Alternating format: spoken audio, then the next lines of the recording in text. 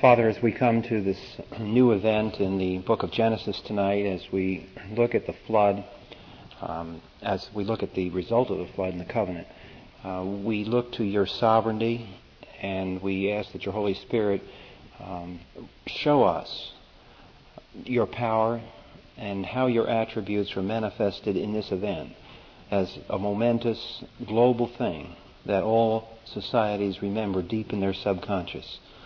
We ask this in Christ's name. Amen. Before we go into the lesson itself, one of the people that attend regularly this class has a very widespread reading diet. And it's interesting, he was just pointing out how we're talking about how the pagan mind resents the Christian faith. And in America, it's fashionable for the pagans to hide behind the so-called First Amendment, separation of church and state, supposedly, and so forth. And it's an article in the Washington Times of the 3rd of April about BC, the comic strip. And evidently, Johnny Hart, whose comic had been running in the Los Angeles Times since 1968, has sinned in that he has been running cartoons with religious overtones. And the culmination event came when he had a comic strip for Good Friday, evidently, about the suffering prince. And the LA Times refused to print the cartoon for fear that it might be offensive. So, this is how silly this thing gets. Of course, we could print quasi-pornographic material and it would be perfectly acceptable because nobody cares if it offends the Christians in the community. It's just when we offend certain other people that it becomes an issue. Okay, let's go to our event that we are looking at in Genesis, the end part of Genesis chapter 8 and chapter 9. So why don't we start there in the text tonight and look at what happened after the flood.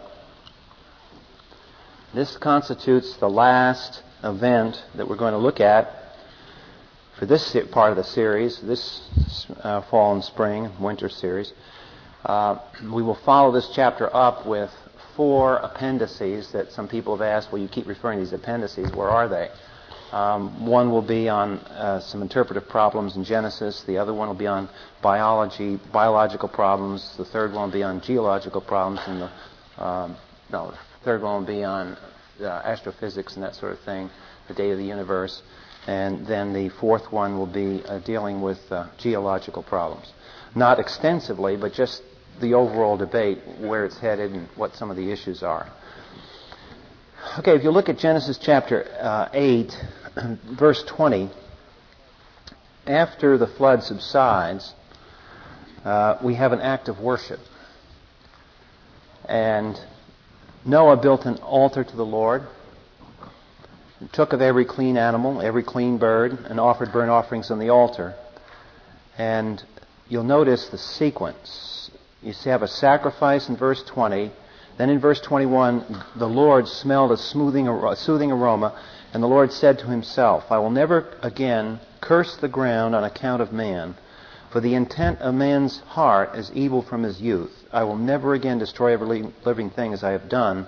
And while the earth remains, seed time and harvest and cold and heat, and summer and winter, and day and night shall not cease.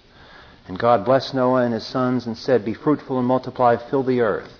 And the fear of you and the terror of you shall be upon every beast of the earth, on every bird of the sky, with everything that creeps on the ground and all the fish of the sea. Into your hand they are given. Every moving thing that is alive shall be food for you. I give all of you as I gave the green plant. Only you shall not eat flesh with its blood, that is its blood. With its life, that is its blood. And surely I will require your lifeblood. From every beast I will require it. From every man I will require it. From every man's brother, the life of man. Whosoever sheds man's blood, by man shall his blood be shed. For in the image of God made he man. And as for you, be fruitful and multiply, populate the earth abundantly and multiply in it. And then God spoke to Noah and to his sons. I myself do establish my covenant with you and with your descendants after you, with every living creature that is with you, the birds, the cattle, every beast of the earth with you, of all that comes out of the ark, even every beast of the earth. And I establish my covenant with you, and all flesh shall never again be cut off by the water of the flood. Neither shall there again be a flood to destroy the earth. And God said, this is the sign of the covenant which I am making between me and you and every living creature that is with you for all successive generations. I set my bow in the cloud, and it shall be for a sign of a covenant between me and the earth. And it shall come about, when I bring a cloud over the earth, that the bow shall be seen in the cloud. And I will remember my covenant, which is between me and you and every living creature of all flesh. And never again shall the water become a flood to destroy all flesh. When the bow is in the cloud, then I will look upon it to remember the everlasting covenant between God and every living creature of all flesh that is on the earth. And God said to Noah, this is the sign of the covenant which I have established between me and all flesh that is on the earth. And then it goes on to describe the sons and so forth, and we'll get into that a little bit in this series, but mostly that's going to be in the next series to come. All right, we're going to look at the covenant. So now we have the four key events of Genesis, early Genesis. And these are indeed those which shape everything else that follows in the Bible. You have the creation here that deals with the origin of things, the fall that deals with the origin of the evil that appears in creation. You have the flood that is an archetype of God's judging sin. And you have the Noahic covenant, which is an archetype, we'll see, of salvation. The Noahic covenant is the first manifestation of the kingdom of God in the sense, in a crude physical way, of security. That the earth has a certain security that is promised by God's Word. It is ushered in by this act of worship, which involves a blood sacrifice, and it encompasses a set of promises. Now, what we want to do is look at this event from three perspectives. And I guess maybe the first way of looking at it is to go to 2 Peter passage and look at his commentary once again, because he sets the framework in which this event should be viewed. 2 Peter chapter 3.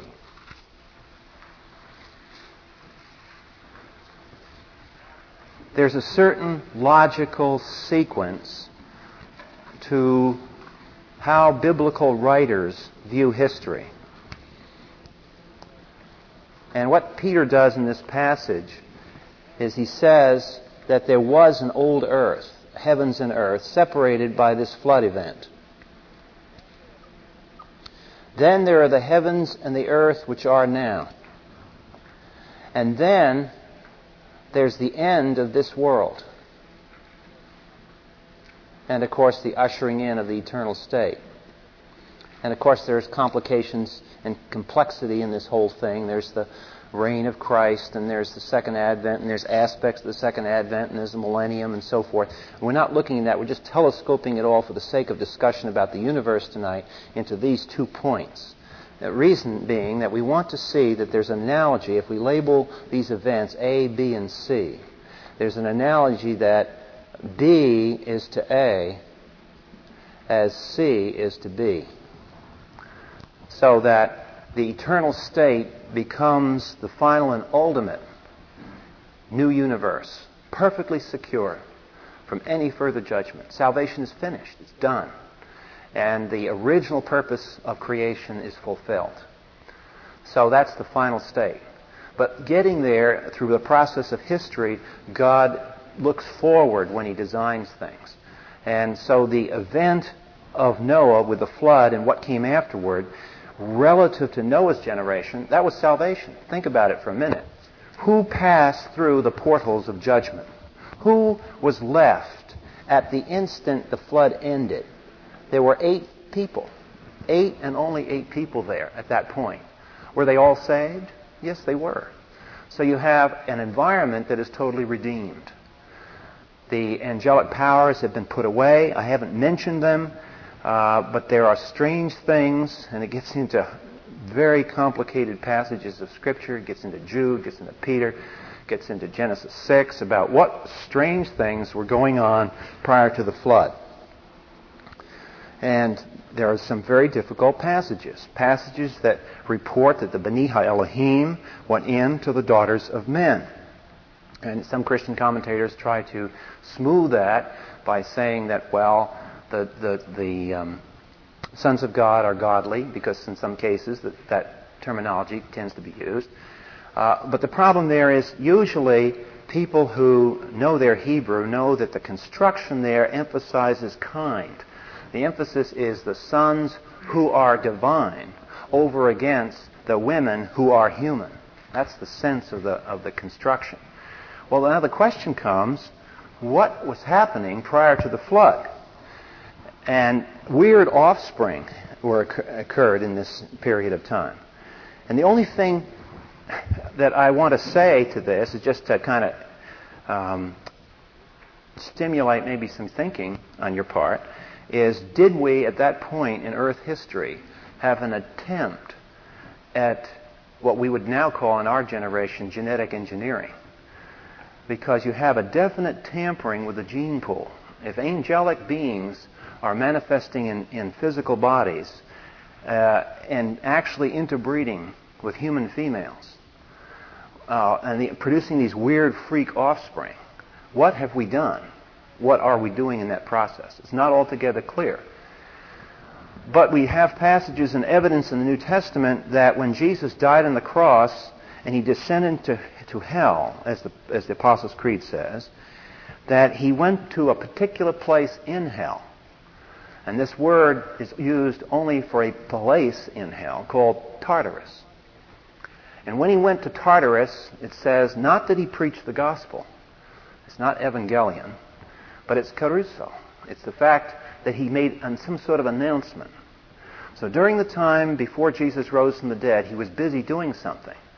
And again, it's speculation because we are limited to what the Bible tells us. But in some way, Jesus descended into hell, made a certain announcements to spirits that were in that section of hell called Tartarus. It's surmised by some theologians and Bible students that what he really was doing there was he was going down and telling them that not only were they defeated, taking the angels who were confined to hell as the fallen angels in this period of time, the spirits that were disobedient in Noah's day, taking them as angelic things and not human beings at Tartarus, that Jesus descended there, announced to them that the salvation had been completed and that basically they were doomed forever. They had failed to stop the incarnation. No matter how badly they had tried in human history to eradicate, maybe this was a satanic plot to dissolve true humanity. If he could do that, if Satan could do that and really contaminate and mess up the human gene pool, he could stop the incarnation. A clever move. And if that's really the case of what was going on in Genesis 6, it does make sort of sense that Jesus would go and he would proclaim the victory. He would make a victorious proclamation, an announcement to these very spirits that disobeyed in Noah's time and tried to do this little stunt, that, sorry guys, I beat you. So there's a lot to do with that, and we can't get into that because all I'm trying to do in this series is go through the basic events and grab the essentials, the meat of the basics of the Christian faith in such a way that we will never, as Christians, be tempted to slink away into our little private religious thing and not openly confess the authority of Scripture as the authority in every area of life. And that's what this whole series is about. So tonight, I want to start, as I point out in the notes, with 2 Peter 3, and just how Peter, in verse 7 of 2 Peter 3, points out that the present heavens and the earth, by his word, are being reserved for fire, just as the first world letter A here, this world was somehow tied up with water molecules. In other words, water played a massive role in whatever was going on in this strange past to our planet. We don't really know. And when I get into the little appendix and when we deal with geology problems, we're going to talk about that a little bit. But there were some strange things going on in the design of this planet prior to the flood. And whatever it was, because notice, for example, in verse 5, the last part of verse 5, where the world letter A here, is talked about. You notice the language in which Peter speaks? He says, the heavens that existed long ago in the earth were formed out of water and by water. So water, as it were, seems to be the original molecule. It seems to be the original substance. And everything else seems to be derivative of water in that situation. Then it says in verse 7, but the present heavens are being reserved for fire. So whatever the structure of our physical universe, letter B, is, that somehow when the conflagration comes at the end of history, it's going to be in some fiery explosion. The universe is going to dissolve in fire. It's not going to be a quiet death of darkness and cold. It's going to be a flashing end in dissolution down to the molecular level, apparently, in some way. So we're talking cosmic things here. This is not just a little local thing happening in the Mesopotamian Valley. This is a statement about the whole heavens and the whole earth here, the whole universe, in both verse 5 and verse 7. That's Peter's rendition of this text. Well, what we want to do, as I said in the notes, we want to come tonight to the first part of that, going back to Genesis 8, and we want to look at what a covenant is all about. Because this is the first time that the covenant is mentioned. Chapter 9, verse 9. Go back to Genesis then, and we will look at this new word. Never seen this word before, because it's not there in the text. It shows up here for the first time.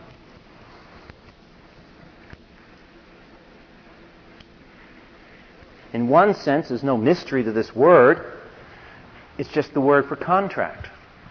The word for covenant comes from the word for cut. It was used often because of the way they signed their contracts. They got real serious about contracts involving oaths. They did what Abraham did and God did, where they would cut an animal in half, put a half over here and a half over here, and walk between them. And there's a lot of discussion about the meaning of what that strange process was all about. And many think that what it was what we call self-malediction. In other words, may what happened to these cattle here happen to me if I break this covenant. It was pretty hairy weight to the signing of these contracts. So the covenant idea starts with Noah. This is the first one mentioned in the Bible. Now the question is, since this is the first time it occurs, we want to do some thinking about it. So, in the notes, on page 84, I cite Dr. William F. Albright, who taught for many years at Johns Hopkins. And if you look at the first full paragraph on page 84, at the end of that paragraph, this is an extremely important note. You ought to circle it or make a little asterisk in the margin. This is a handy little reference for you. You may need this little tool sometime in sharing your faith with people. Because Albright makes a rather stunning observation about the Bible. Let's look at that quote. The father of American archaeology, W.F. Albright, makes the stunning observation, quote, only the Hebrews, so far as we know, made covenants with their gods or God. Now that's a simple sentence, but let's just talk about that for a minute. Why do you suppose that is true? Think of it. All the many religions on the earth and the Old Testament, the Bible, is the only one where there's a contract that goes on between God and man. This is stunning. This is absolutely stunning information. And it ought to set off triggers in our thinking about why does the Bible show man and God in covenant, and everywhere else it's not true. So we're going to start, as I do in the notes on page 84, with what are the prerequisites for any contract. Let's just look at it for a minute. Just let's think about an ordinary contract in the real world. Well, obviously, you don't make contracts with a process. You make contracts with a person. So now what does this trigger in our thinking about the implications of why do you suppose the Bible and the Bible alone has God entering into covenant? What would be true of the pagan mind that we said again and again and again in this series? What does the pagan mind try to do? Well, it tries to destroy the creator-creature distinction, and when you do that, you make God part of the universe. And he becomes one of us. He's sort of like Dr. God and Mr. Man. And that's what we are like. We're just different relatively, but we're not different absolutely. He just has more of what we have, that's all. That's what paganism finally does. It cuts God down to size, cutting him from an absolute creator, an infinite personal creator, down to a big boy, so to speak, or a Superman. And when that happens, remember the text that I had you read back in chapter 3 when we were talking about creation. And we went through that text, and it was an example, the Enuma Elish epic, of what pagan literature looked like and how they conceived creation. And do you remember the observations we made? We said that there were two features to the pagan doctrines and the religions of this time, and still true. One is that the creator-creature distinction is submerged, so God just becomes, if he still is around, he becomes just sort of like a super person. So instead of being the creator-creature, he becomes less than that. He becomes part of the continuity of being, with God here, angels here, man here, animals here, rocks here. We're just sort of on a scale. But the second thing we observed when back in that time, when we all sat here and we read that pagan literature of the creation, we said something else happened. Do you remember, does anybody remember that passage where I cut it out of the Enuma Elish, and the gods and the goddesses were going at it for creation? And what did we say about that? We said, who's in charge? Remember that? I said it's like a committee without a chairman. So you can't tell for sure whether next year Marduk's going to be on the throne or some other god is going to be on the throne, because they're all competing for the throne. They're all big boys. They're all super people. So how do you know which one calls the ball? Well, the pagan mind has a problem with this, and to keep itself from falling apart, usually what pagan influences do is they revert to another idea they quickly bring in to save the day, and it's called fate. And fate, or the table of destinies, comes into play. Well, whatever it is, the point is, as far as making covenant, is that this party, we'll call this the God side of the covenant, is missing or very weak in pagan thought. Either God becomes a process like he does in modern thinking. In the beginning was gas.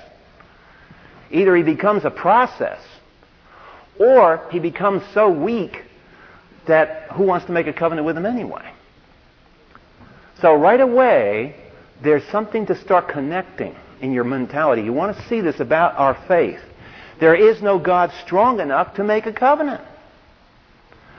Now, what else do you have to have in order to have a business agreement between two people? Could two people that can't communicate make a business agreement? Companies are going global now. What's the problem with companies going global? What's the big demand now in all these international companies?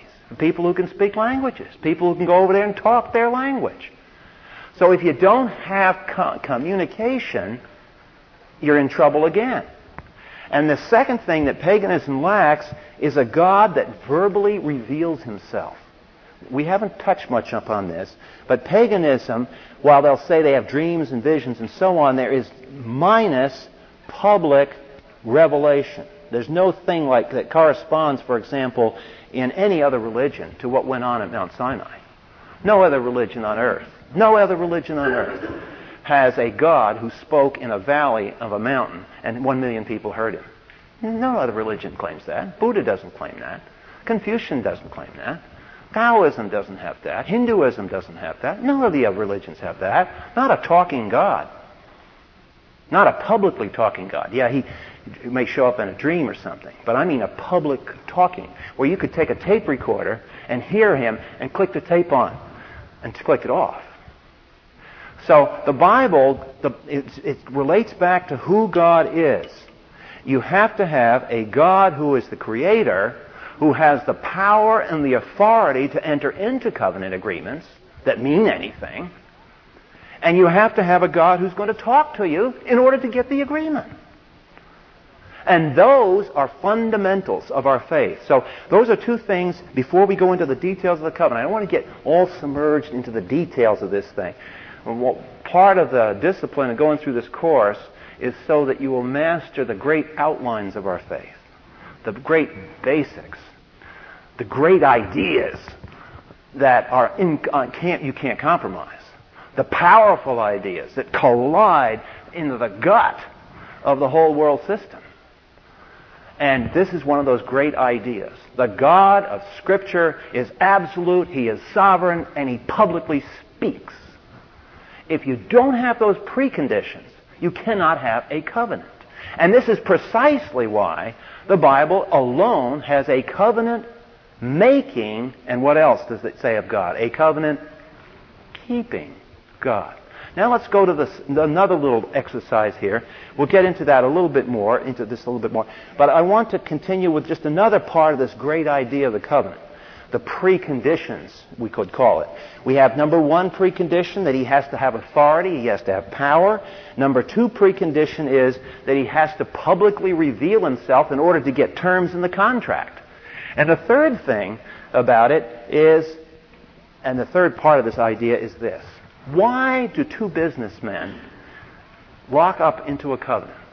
Why, when you buy a car, do you sign an agreement? Let's think about this. Because this is the first time in the Bible we see a covenant. We don't see the word covenant with Adam and Eve. You see it with Noah. What was the intervening event between Adam and Noah? The fall. What was the fall? He introduced a ruptured relationship. Now, why do you have treaties and business agreements? Think of a treaty. What's the whole deal in Bosnia right now? Why do we have E-8 aircraft of the Air Force constantly monitoring the entire electromagnetic spectrum over Bosnia? Why do we have satellites looking down, reporting every highway junction? What's going on? How many trucks are moving north on this highway? How many people are camped in this area? What's going on here? Thought we had an agreement. What do you need besides agreements? Monitoring the agreement. What do contracts do then? What's the whole field in law called contract law all about? It is to verify the faithfulness of the parties. Contracts always involve some form of verification. That's why you see the term in the Bible, I am a covenant-keeping God. Now, why do you think God Himself would demean Himself, as it were, to enter into a covenant with us?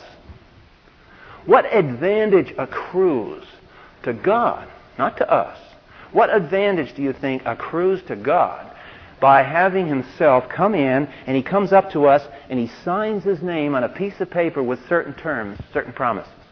What advantage is that for Him? Well, think about the argument for the rest of the Old Testament. In prophet after prophet in the rest of the Old Testament on into the New, what is the issue again and again? Is God what? Faithful to do what He has promised. Now, how do you measure God's faithfulness? Think of a contract. What does a contract give you that you can use as a tool to measure faithfulness? It gives you promises. It gives you terms. It gives you something to get your hands on as a yardstick to control behavior. So the covenant is an enormously important thing. This alone, right here, this third part of the great idea, some of you are smart enough to reason this out and see the implications. I wonder how many people here tonight have noticed, once we introduce this idea of verification, what that tells you that the Christian faith has to say about the Bible. If the Bible becomes a record of God's faithfulness to His contract, what then does that say about whether the Bible is errant or inerrant? It compels a doctrine of inerrancy, doesn't it? What does the Bible become? It becomes part of a legal piece of evidence to which the laws of evidence are applied. So the idea of a covenant immediately implies that the Scriptures have got to be errantless. They have to testify. This also tells you why you turn to Matthew and you see the genealogies and go to sleep before you get out of chapter 1. Why? What do you suppose all that stuff's about? Why, when you go through the book of Leviticus and Numbers, this is tribe went to here, and gee, that was up the river so-and-so, and all the way over to this, and you go, for crying out loud, I'm not a cartographer. What do I want all this stuff for? A land survey. Land survey. Ah, that's interesting. Is a land survey connected to the mortgage on your house in some way? Better believe it is. You're paying taxes on the basis of it, right? Okay. Now, why do you suppose those land records are in the Scriptures that everybody said, they don't mean a thing? What do you mean they don't mean a thing? Aren't they the record that says that group of people were promised that land and they lived in it, and there the boundaries are? So this turns on a vast new light under the whole testimony of the Old and New Testament. And by the way, what do we call these? The Old and the New what? Testaments. Legal documents. Now, isn't it strange that so many Christians, and this is a big discussion back in the 70s. I remember this went on in evangelical circles, and I couldn't, what is the problem here? We had evangelicals all over the country rethinking the doctrine of inerrancy of the Bible. Excuse me? If the Bible has errors in it, how do I measure covenant performance? I've got to have a tool here to measure. I mean, what happens in a courtroom? If some witness comes in, what does the opposing lawyer always try to do to a witness? Make him look like a dork in the court, right? This guy can't remember what he had for lunch. He can't remember what he had for breakfast. He doesn't know what clothes he wore yesterday. And you're telling me you saw so-and-so bang the car into this other person? Come on. Don't believe this person. What's happening? We're demeaning the witness's capability of providing valid information. So, what do you suppose Satan wants to do to the Bible? Destroy it. Because if I can destroy the Bible, I've erased the tool that measures God's faithfulness. No promises, no confirmation. Very simple logic. So all of that is just by way of preliminary remark on how powerful this idea of covenant is. It exists in the Bible and the Bible alone because only the Bible has a God who can make a covenant. It's very simple. And second, the Bible has to be that inerrant legal document that provides evidence of His faithfulness. So now what we want to do, on page 84 and following, I go into the parts of a covenant. And wherever you go in the Bible, you look for these 4 parts, because I'm going to give an outline, and you can follow this outline not just in Genesis, but anywhere in the Bible. In fact, part of this outline is followed, Bill and Mike do it every communion service. Let's look at the 4 parts of a covenant. Obviously, every covenant has the parties to the covenant. Who is signing on this contract? And as you go through the Bible and you see different contracts, the first thing to ask is, who's making this thing? And who's signing on the dotted line? Now let's look at the text in Genesis 9. Genesis 9, verse 9. And ask the question, who are the parties to this new world covenant? Okay? Who's doing the main making? God is, right? Verse 9. Who's establishing the contract? Is Noah establishing the contract back with God? Well, what Noah did is he worshipped God in chapter 8, verse 20, 21, and 22, right? But Noah's not making any covenant with God. You don't see that. He's not saying, God, now, I'm really not too sure of this deal here. I'll make this paper up and hold it up to you and you write your signature in it. That's not the way this goes.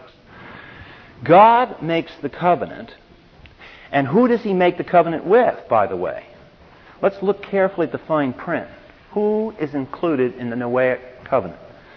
I establish my covenant with you, that's Noah, and with your descendants after you, which is the rest of the human race. So the parties here to the covenant, God and all present humanity.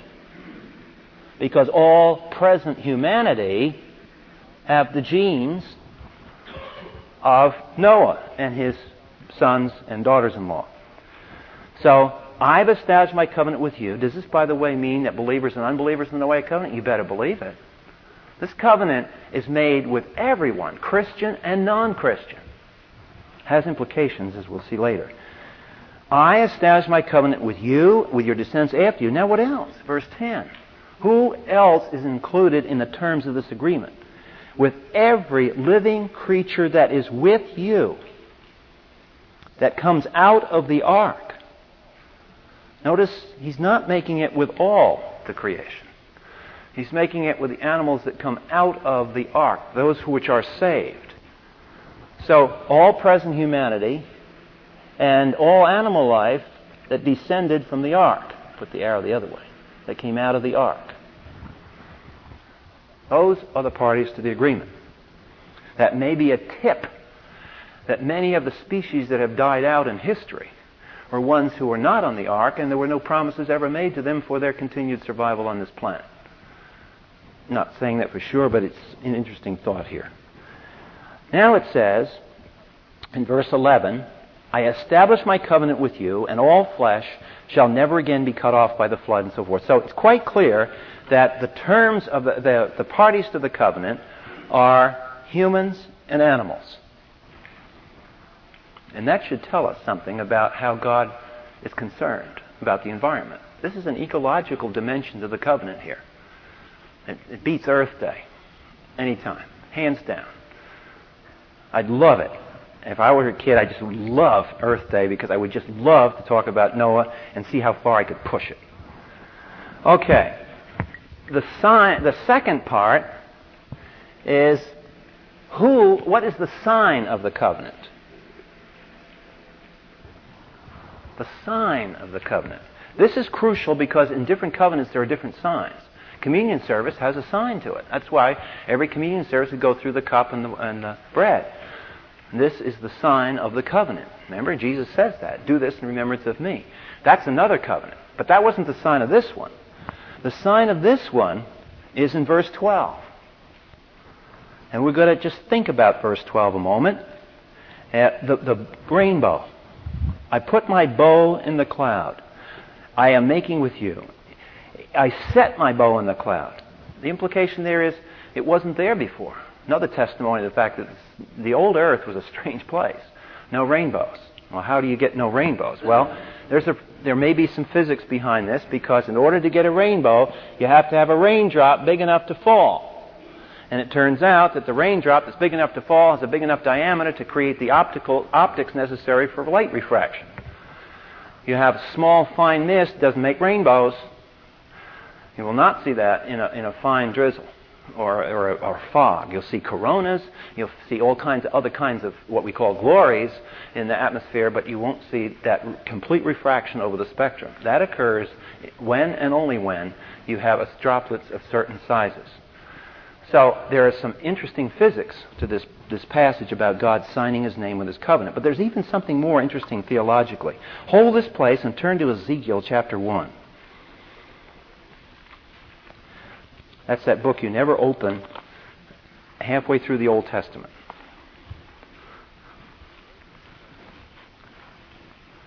Very difficult book to interpret.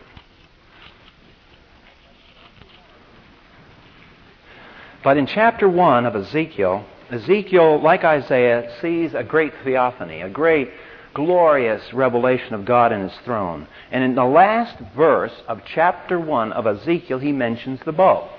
And I want you to see where else the rainbow occurs. In verse 28 of chapter 1, as the appearance of the rainbow in the clouds on a rainy day, so was the appearance of the surrounding radiance Such was the appearance of the likeness of the glory of the Lord. All right, let's go on to the book of Revelation, chapter 4, verse 3.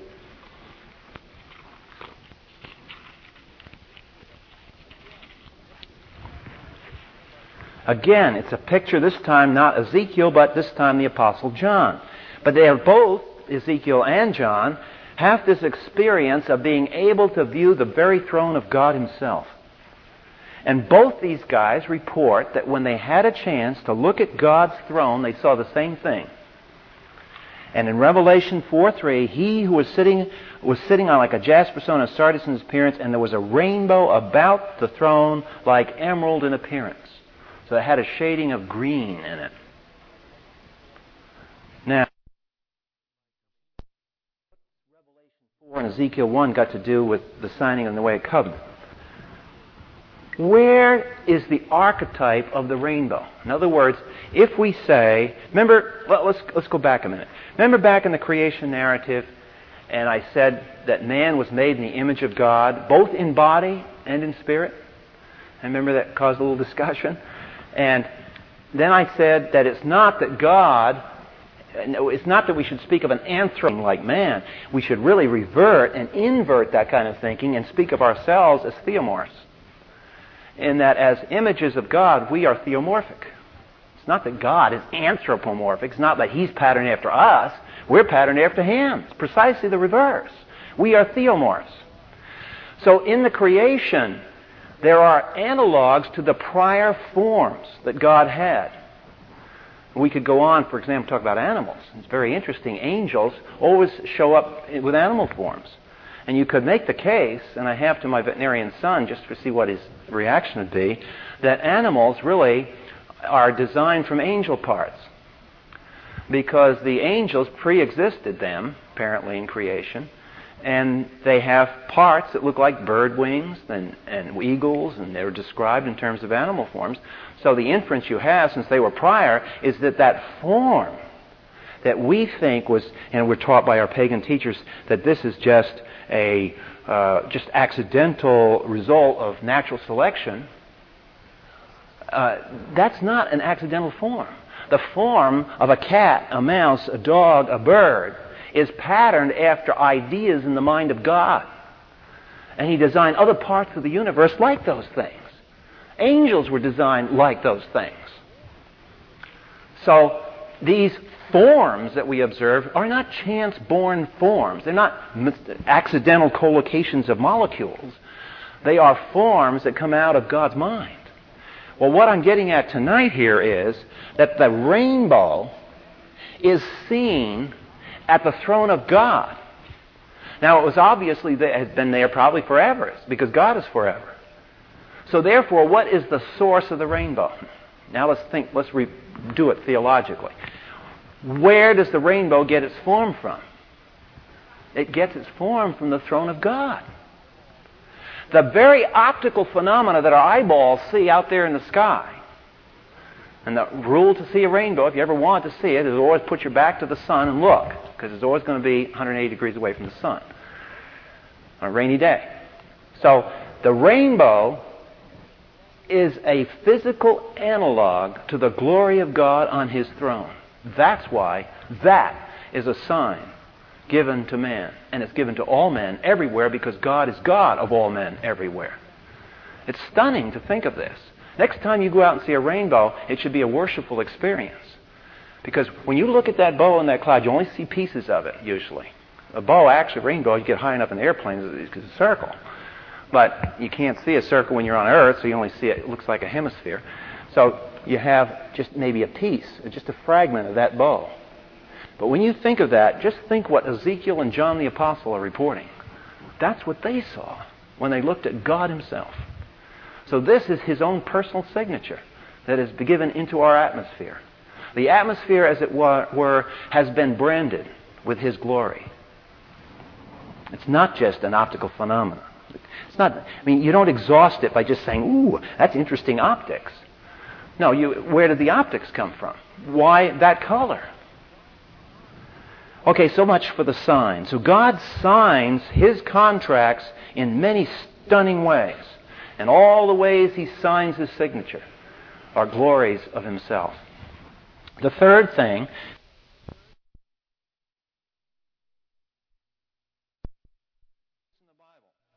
a lot of the books of the Bible can be thought of ultimately as testimonies that hark back to covenants. I'll give you a quick example of just how crucial this is to understanding parts of the Old Testament. One of the covenants given was the Mosaic Law covenant. You lead the fine. You do certain things, I'm going to do this to you.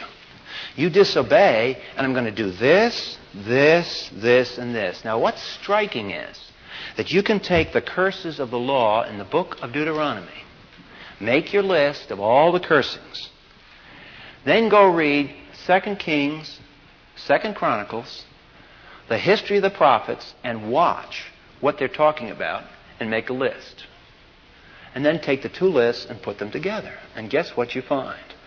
You find that the prophets are talking about the curses that have come upon the nation, specific terms of that Mosaic covenant.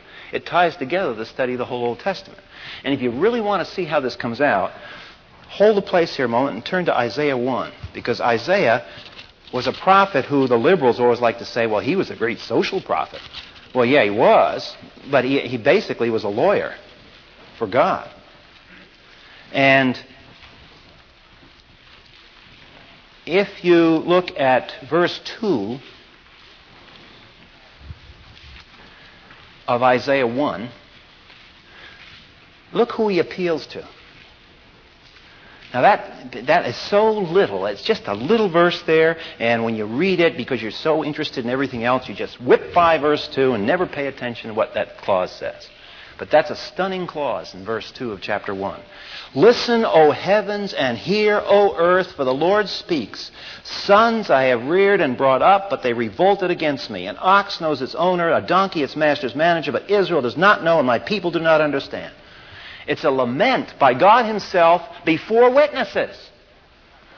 Now the stunning thing is, you take the O heavens and the O earth of verse 2 of Isaiah 1, and go back to Moses in Deuteronomy 28 and 32, and you'll see that when the covenant was installed, the heavens and the earth were to be the witnesses of that covenant.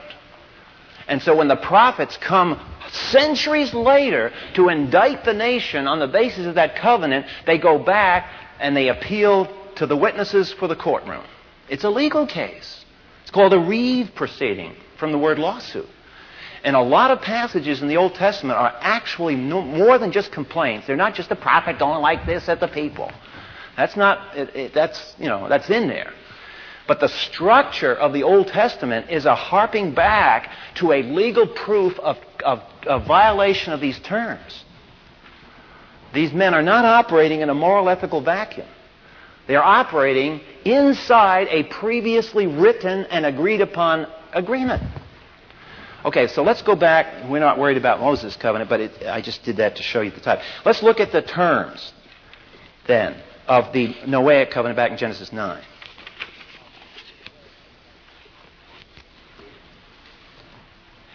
In Genesis 9, he is very clear on the terms. What the terms are, what the terms aren't. In verse 11, it says, not that all flesh shall never be cut off. It says that all flesh shall never be cut off again by the waters of a flood. Very specific. Neither shall there be a flood to destroy the earth. Two things, the flesh and the earth. So every other weather disaster in history that will ever happen, whether it's the hurricane tides of Bangladesh or wherever it may be, in the Mississippi Delta, be it whatever, there will never, ever again be a geological disturbance that violates either of those two terms in verse 10. So these two terms of the covenant establish a geophysical system of verification. If there were ever a geologic disturbance that did this, that covenant would be broken. That is meant to be enforced forever. It will never be challenged, and nothing can happen that will violate that. There are certain physical problems now that we'll get into in the next handout of notes that were passed out today. That has stunning implications about the physics of the rest of the universe. But the point is that that covenant cannot be violated. And the terms, obviously, are quite clear and above board. Let's see how that carries out. If you'll turn to Isaiah 54, this covenant is referred to as a basis for all other covenants. In other words, if God is faithful geophysically, then God can be faithful spiritually. And once again, I point out to you, the Bible is not talking just about people's religious experiences. Don't retreat to that ground. You yield all the external world to the pagans, and then you start talking about religious experiences in your heart, as though God doesn't rule outside of your heart. Wrong. God is a public God. And in Isaiah 54:9, look at the logic of verse 9. Look at the logic of it. This is embedded deep within the prophetic structures of the Old Testament. For this, and let's go back to verse 8. In an outburst of anger, I hid my face for you for a moment, but with everlasting loving kindness I have compassion on you. So says the Lord your Redeemer. And by the way, in the Hebrew, there's two words for love, and one of them is hesed, and it's that word translated in your Bibles as loving kindness. And that word is more technical than that. The word hesed means faithfulness to a covenant. Example, boy meets girl. Boy falls in love with girl. Boy in Hebrew loves girl. That's one verb. Boy loves girl. Boy marries girl. Husband loves wife. That word's different. It's kesed. Why is that? Because there's a covenant. Different word. So there's a technical term here used in the Old Testament. And again, it's gooed over because people don't think about what we're reading. We're so familiar with it, we just, whoa, wait a minute, what's happening? The word everlasting loving kindness is powerful in verse 8 because he says, I will forever adhere to my covenants that I have told you about. Everlasting. I never will break them. That's what's going on here. Now, what does he use as a sign? Verse 9. He harps back, this, that's what he's talking to Israel in Isaiah's day, this is like the days of Noah to me. When I swore that the waters of Noah should not flood the earth again, so I have sworn I will not be angry with you, nor will I rebuke you. The eternal security of Israel is grounded on the verification of the Noahic covenant. So if this covenant doesn't hold, we're in deep trouble. Now, let me pause for just a moment here and show you the ridiculousness of the accommodating school of Bible interpretation. These people always want to localize the flood.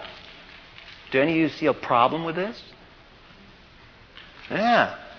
If the Noahic flood was local, there have been some other locals once in a while, right?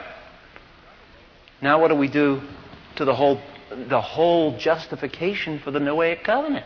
Goes down the drain. You can't have a local flood in the book of Genesis. It's already been violated. So you have to, if you're going to interpret the text seriously, you have to hold to a global flood. No way around it. You tear down all the covenants, and this is a typical verse, verse 9, in the Old Testament where you tear down one covenant, you're tearing them all down. And isn't it interesting? Jesus goes back to this because when he talks about his advent, what is he as in the days of Noah? See, so it's a primary event, that big great flood. Okay, let's look at one other place in the Old Testament and then another place in the New. So we're in the Old Testament. Turn over to Psalms 29.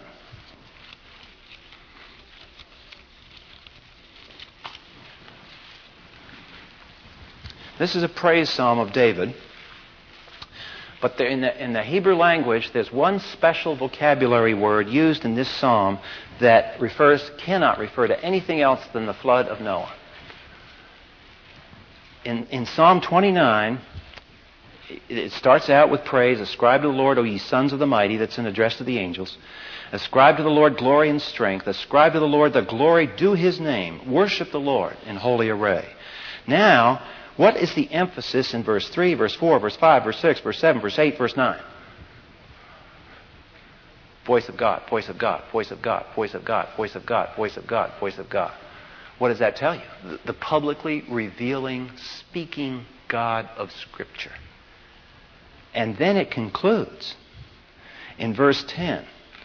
As it moves from worship to exhortation and practical application, because verse 11 is the practical application of the song.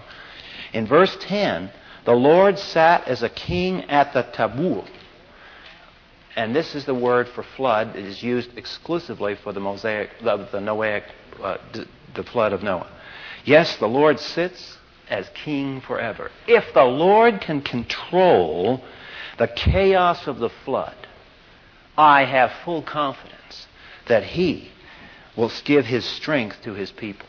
See the argument? It goes from the greater to the lesser. If He can globally control and restrain and promise things, then surely He can deal with my problem. I mean, He's got geophysical molecules by the billions that He's working on, magnetic fields, gravity, and everything else. And I've got my little pimple here. So that's the logic of these covenants. Now, keep in mind verse 10 and what it tells you about the God of Scripture. And now turn to the New Testament, to Mark, chapter 4. If God's characteristic is that He can quell the powers of chaos,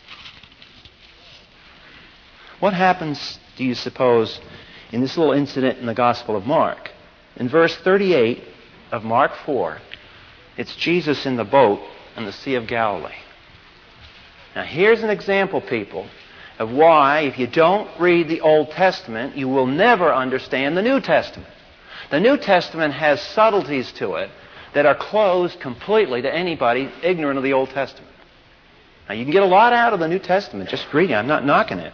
But I'm saying that the New Testament is addressed to people who are schooled in the Old. After all, who was it written to first? Jewish Christians. And they knew the Old Testament cold. Well, now think of the Noahic episode, Psalm 29, and all this in verse 38. Jesus Himself was in the stern, asleep in the cushion. They awoke Him and said, "Teacher, do you not care that we are perishing?" And being aroused, He rebuked the wind and said to the sea, "Hush, be still."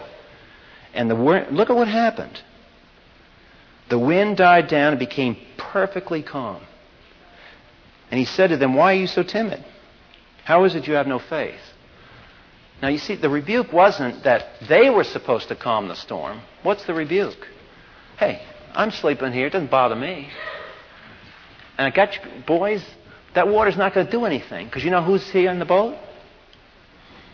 You know the guy that made the promise back there to Noah? That's me.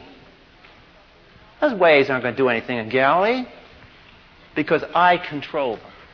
And that's exactly what the disciples have, because look at their reaction in verse 41. Then they became very much afraid.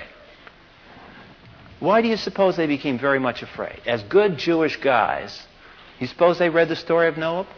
They grabbed it. They knew exactly. This is one of those passages where the deity of Jesus is clearly proclaimed if you have the eyes to see it. If you know your Old Testament, you know very well what's going on in this text. It's subtle. Jesus doesn't come and say, I'm the God, I'm the Noah's God here. It's much more subtle than that. Because Jesus didn't go around saying that. When Jesus presented His person, the people who looked at this Jewish carpenter and said, wow, this guy's no man. Look at what he just did. Remember back in the synagogue when we read the Torah and we're talking about who sits on the king of the waters here? Did you see what he just did? He stopped them. All he did was speak. Voice, the voice, the voice, the voice, and who sits on the flood. So here, this is one of those neat, exciting passages in the New Testament that assumes that we all know the Old. Okay, last and final section tonight, we want to just conclude, and that is the founding sacrifice. Every covenant is made with sinful man, and therefore every covenant is grounded on the sacrifice. Obviously, in Genesis chapter 8, verse 20 and 22, you have that great act of worship by Noah. You also remember, how many of the clean animals did Noah bring aboard the ark? Not 2, but 7. Why do you suppose he had more clean animals than unclean? Because he had to use them right away. And so therefore he had to have a greater supply of these animals that would be used in sacrifice. So the last point here is that the Lord, and notice the words in Genesis 8, the Lord smelled that sacrifice and he was satisfied. You know what the word satisfy? There's another word in the New Testament used for that. It's called propitiate. Propitiation is a big theological term. But what it means is God smells. He smells the pleasantness of Noah? The pleasantness of the animals? Probably not. I don't think the ark smelled too good right about then. God isn't smelling them. He's smelling the sacrifice that was given to him. That's what makes him satisfied, not their B.O. All right, so the sacrifice, when you look at all covenants in the Bible have these four elements. And it'll help you to line up study of the Scriptures, thinking through, wait a minute, where's the sacrifice here? And you can come to the New Covenant and you can run this whole schema through. But it's throughout the Scriptures. So what we're going to do is going to stop here tonight with this exposition of the covenant. And next week we're going to go on to the implications of this covenant for nature. And the week after that we're going to deal with the implications of this covenant for man. Because we're dealing with a whole new world here. And it's going to be dealt with in terms of a covenant or a contract. And so we get more and more, as we go on in Genesis, more distinctively biblical. And the elements of the Bible come much more clearly into focus. Father, we thank you for our time tonight. We thank you that you have provided a framework for us that you demonstrate and are willing to risk your reputation by making public statements and making claims that can be openly verified by historical observation. And that we, as Christians, can rest our faith not on speculation, not on hypotheses, but we have the data of history that testifies to your faithfulness. And we thank you tonight for being covenantly faithful to us. In his name, amen.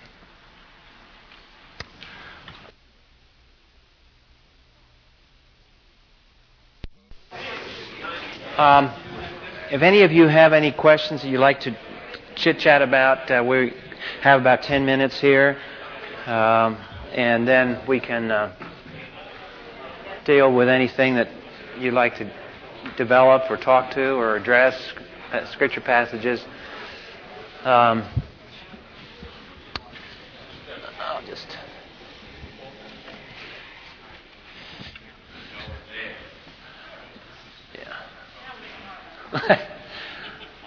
Just want to relax here.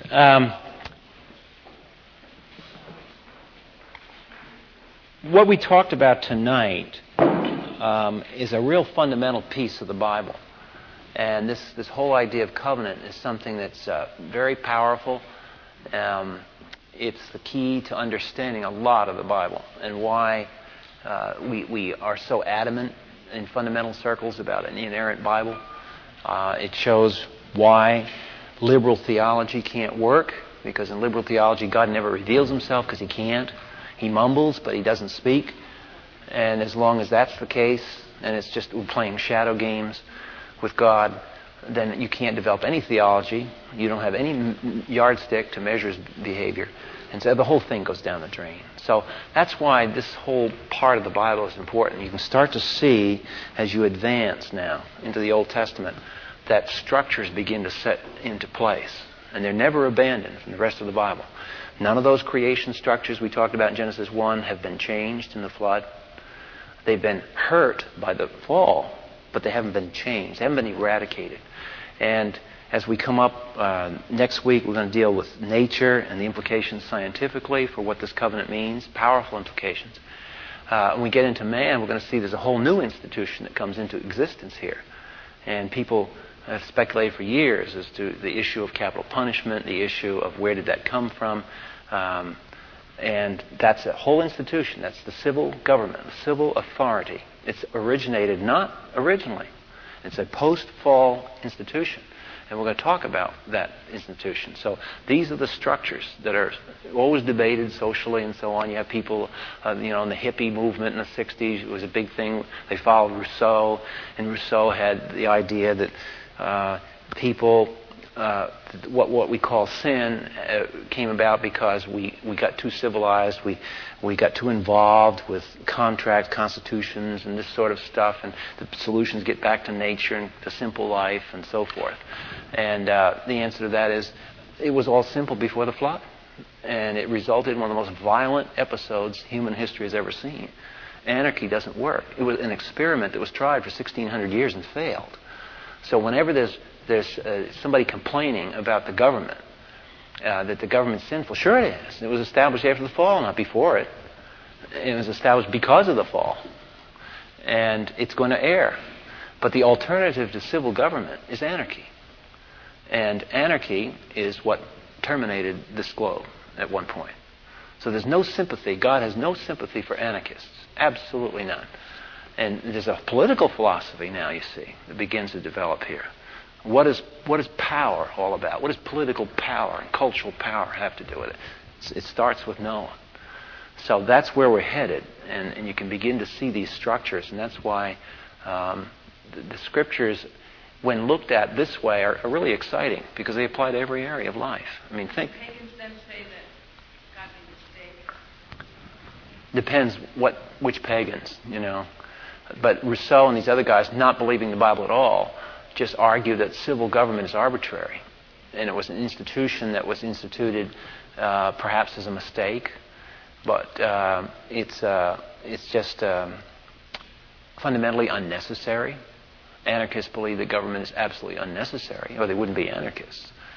And the whole argument of this passage of Scripture, this portion of Scripture, is yes, it is necessary. Which would you rather have, a dictatorship or a mob? And that's the ultimate answer. And the answer is, of course, a dictatorship. It's always preferable to a mob. And that's the result of all this. There is a certain philosophical thing that happens. It doesn't solve political problems, but it just gives you the setting for it. Yes, Mike? Charlie, legally any contract has to be signed by both parties.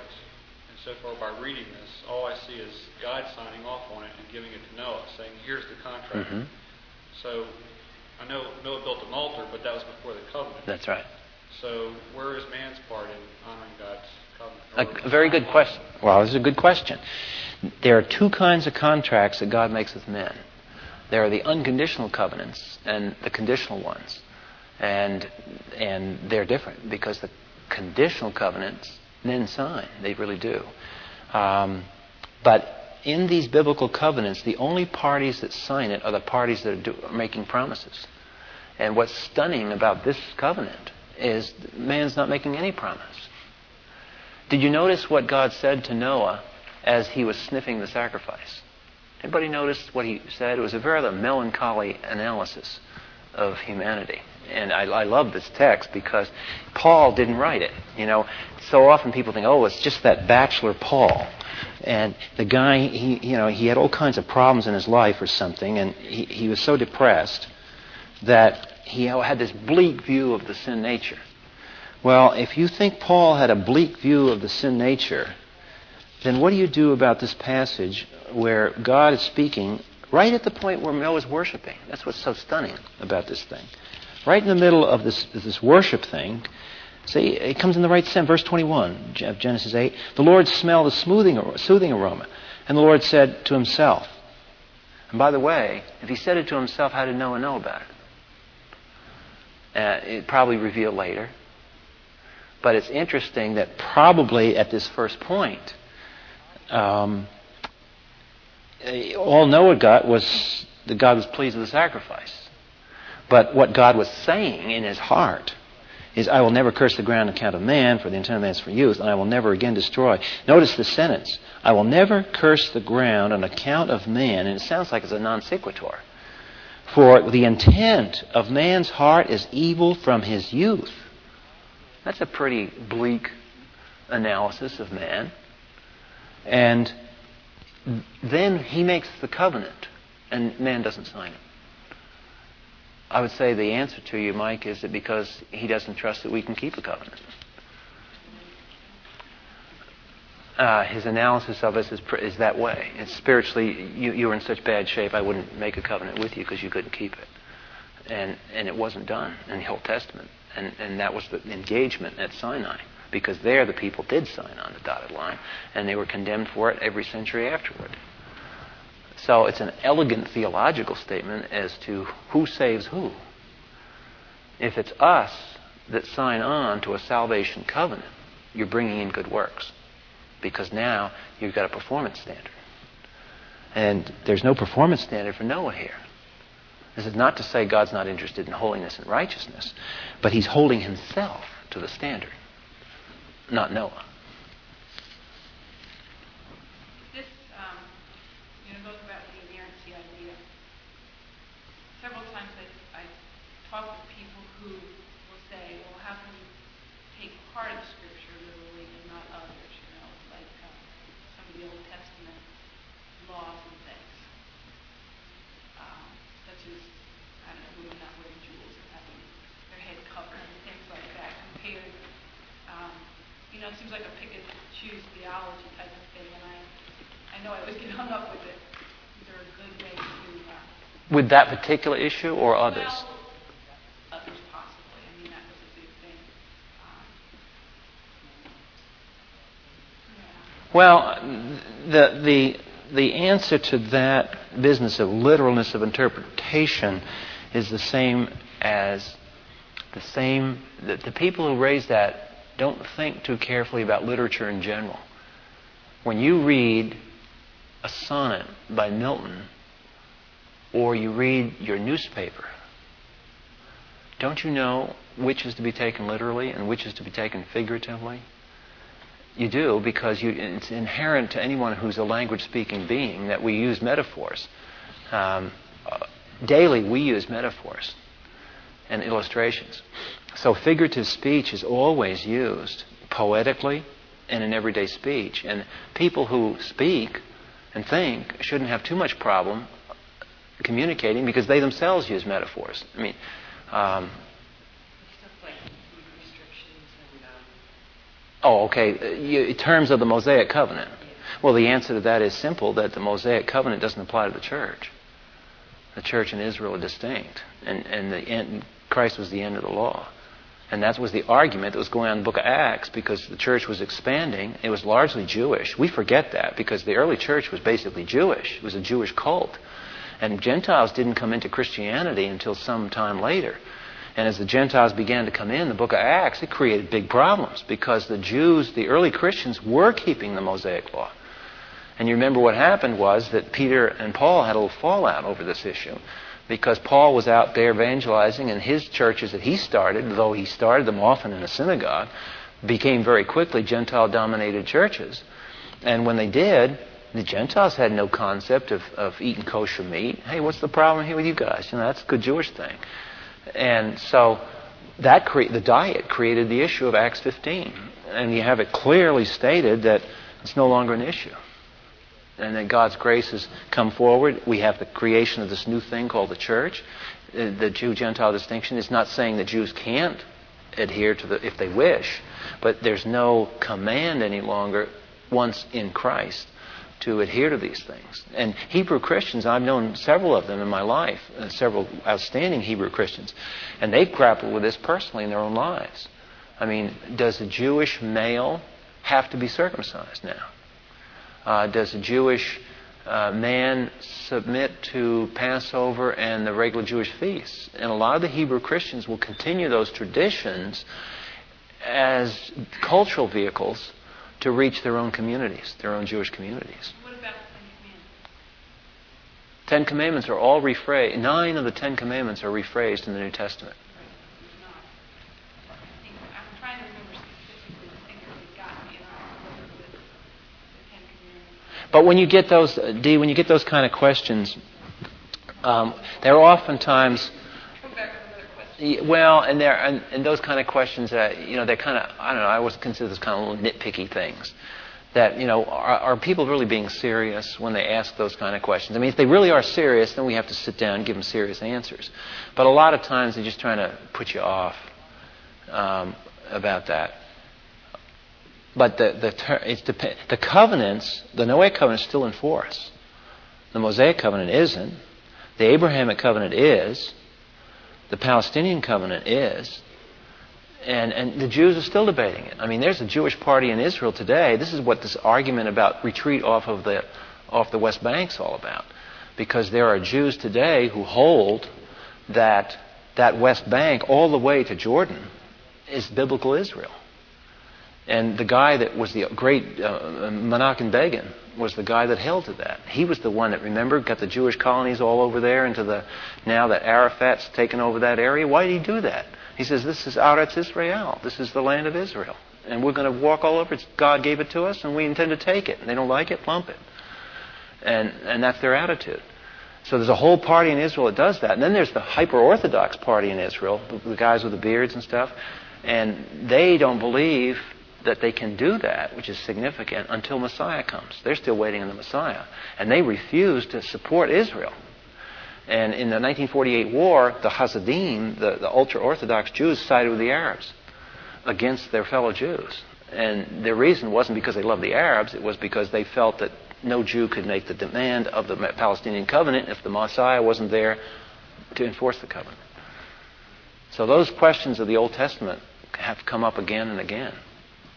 Just real quick, I find one thing is usually that the person asking the question has no concept of what the Scripture actually says. A lot of times so vague we haven't read up on it. I'll give an example that I got hit with was, do you believe that if your child's unruly that you should stone him to death? Okay. And yes, that passage is there, but when you read the passage, it says specifically if you have an unruly child, you take it to the elders. And if the elders find one, then the elders stone him, not you. So it's a court proceeding. Yeah.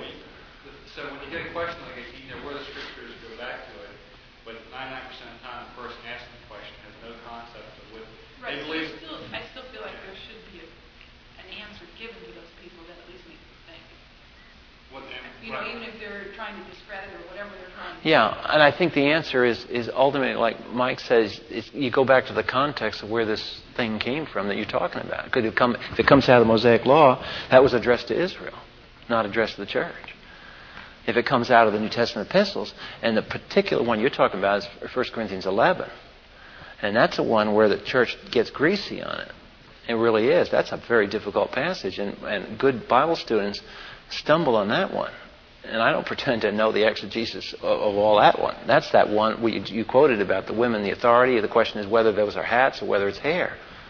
And the whole thing hinges on this. And then you get woven, if that wasn't hard enough in 1 Corinthians, then you get in the middle of the passage and you got the angels sitting there walking down the aisles and they're in church service. And you go, wait a minute, what do I do with that? So there's a lot to those things. But I think the basic answer you give is let's look at the context. Let's turn to the context and see what is being talked about here. And with Mike's case, this is a good illustration because that was a quotation out of criminal law proceedings that protected society from raising monsters. You know, if the person hasn't learned discipline and authority by the time they're 18 or 19, basically the attitude of the Mosaic Law is get rid of them. I mean, it's cruel. It sounds very cruel to us, but if it had been enforced, it would have been a lot. You know, you'd had a law-abiding society. So, any other questions?